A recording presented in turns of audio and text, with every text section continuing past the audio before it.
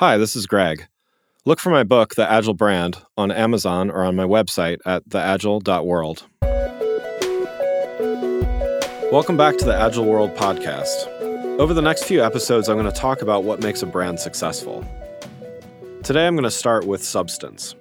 For a brand to be strong and have lasting success, it needs to have substance. I look at that in a few different ways.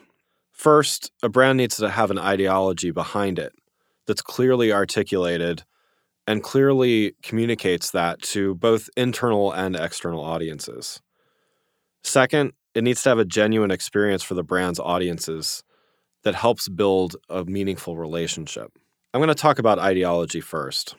While tastes and fads may change over time, having a strong vision, mission, and core set of values is something that really shouldn't change and doesn't need to change.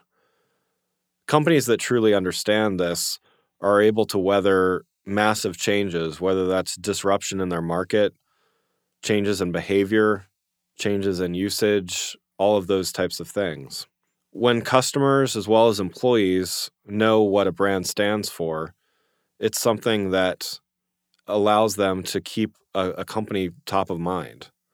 A lot of times that's what it takes to truly be successful, is to occupy that place in someone's mind where, again, when someone has a challenge, when someone has a problem, when someone needs something, they know that your company, that your brand, that your service is able to solve that and solve it effectively. They're able to know that you're able to solve it with a certain level of service. They know the type of experience that they're going to have when they get it. That ideology is something that goes through everything from how employees interact with one another to how they interact with their customers, to how customers interact with the brand itself. And it's something that guides a company over time.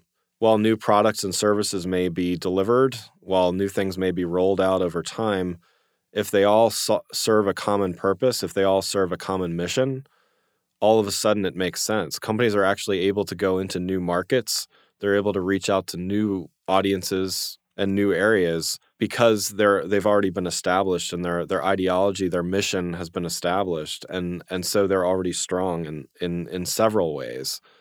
Having that strong ideology allows them to actually expand into those new things and have people already have a level of expectation about what they're going to get. The next aspect of substance is being able to offer a great experience. I talked a bit about expectations in a previous episode. Offering a great experience means that there is something not only authentic, but something consistent in the way that a consumer interacts with a brand. That substance means that there's something beyond just a sale. The relationship that I have with a brand, the relationship that the brand has with the customer, goes beyond simply making a purchase. There's an experience around that. What type of ongoing support is offered? If I need help using the product, if I need ideas of how to use it, so on and so forth, that brand is there to help me have a great experience with it. It's not just a one-time transaction. The last aspect of substance is timelessness. While there are brands created every day, there are many that have stood the test of time. They've done this because they have a clear ideology and they've stuck to that. They appreciate a great experience and what it means for not only new customers, but existing customers that they want to retain. This timeless aspect is something that needs to be part of their mission, their values, and their long-term plan. It's something that resonates not only with customers, but with employees. Focusing not only on the immediate needs and challenges, but the long-term goals is something that helps companies create a timeless brand. It's less about trends and fads that may come or go. It's about truly understanding how a customer is going to interact with a brand over time and how they can remain relevant to not only current generations, but future generations. So I've talked quite a bit about the importance of values and aligning values with your customers, but sometimes, in my experience, it's been hard for companies to truly not only understand what their values are, but really articulate them. In some experiences I've had, it's been a matter of trying to work with a client to really figure out what their values are. I think some of the challenges with that are common things like writing or designing by committee. You can't really create value by committee. Values have to be something that really already exists, that you're really just kind of highlighting. So in a really competitive field, or in a field where it's really kind of hard to pull these things apart, it becomes really challenging. Everyone kind of says the same things. They all value, a professional services firm will value people. They'll value process. They'll value results. Those are all really, really common things. That's not really a value. That's not really something that differentiates you from anyone else, because who doesn't or shouldn't value their people or results or process?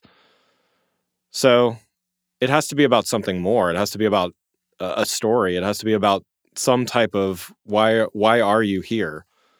Why did you come to be? I don't think this is an answer that a group of people sitting in a room can answer.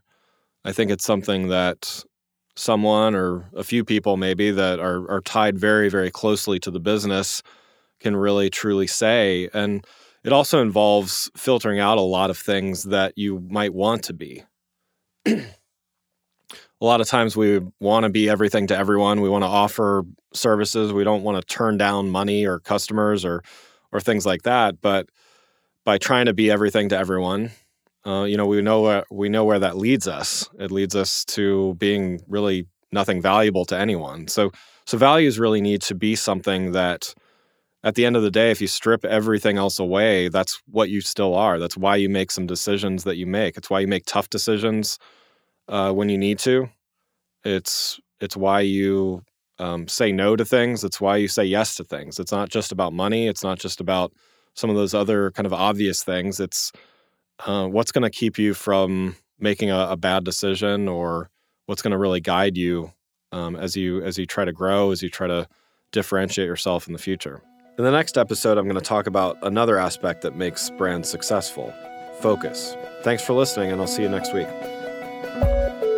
If you enjoyed this episode and found it helpful, please rate the show on iTunes or contact me through my website at theagile.world. You can find my books, The Agile Brand and The Agile Web, on Amazon and on my website at theagile.world.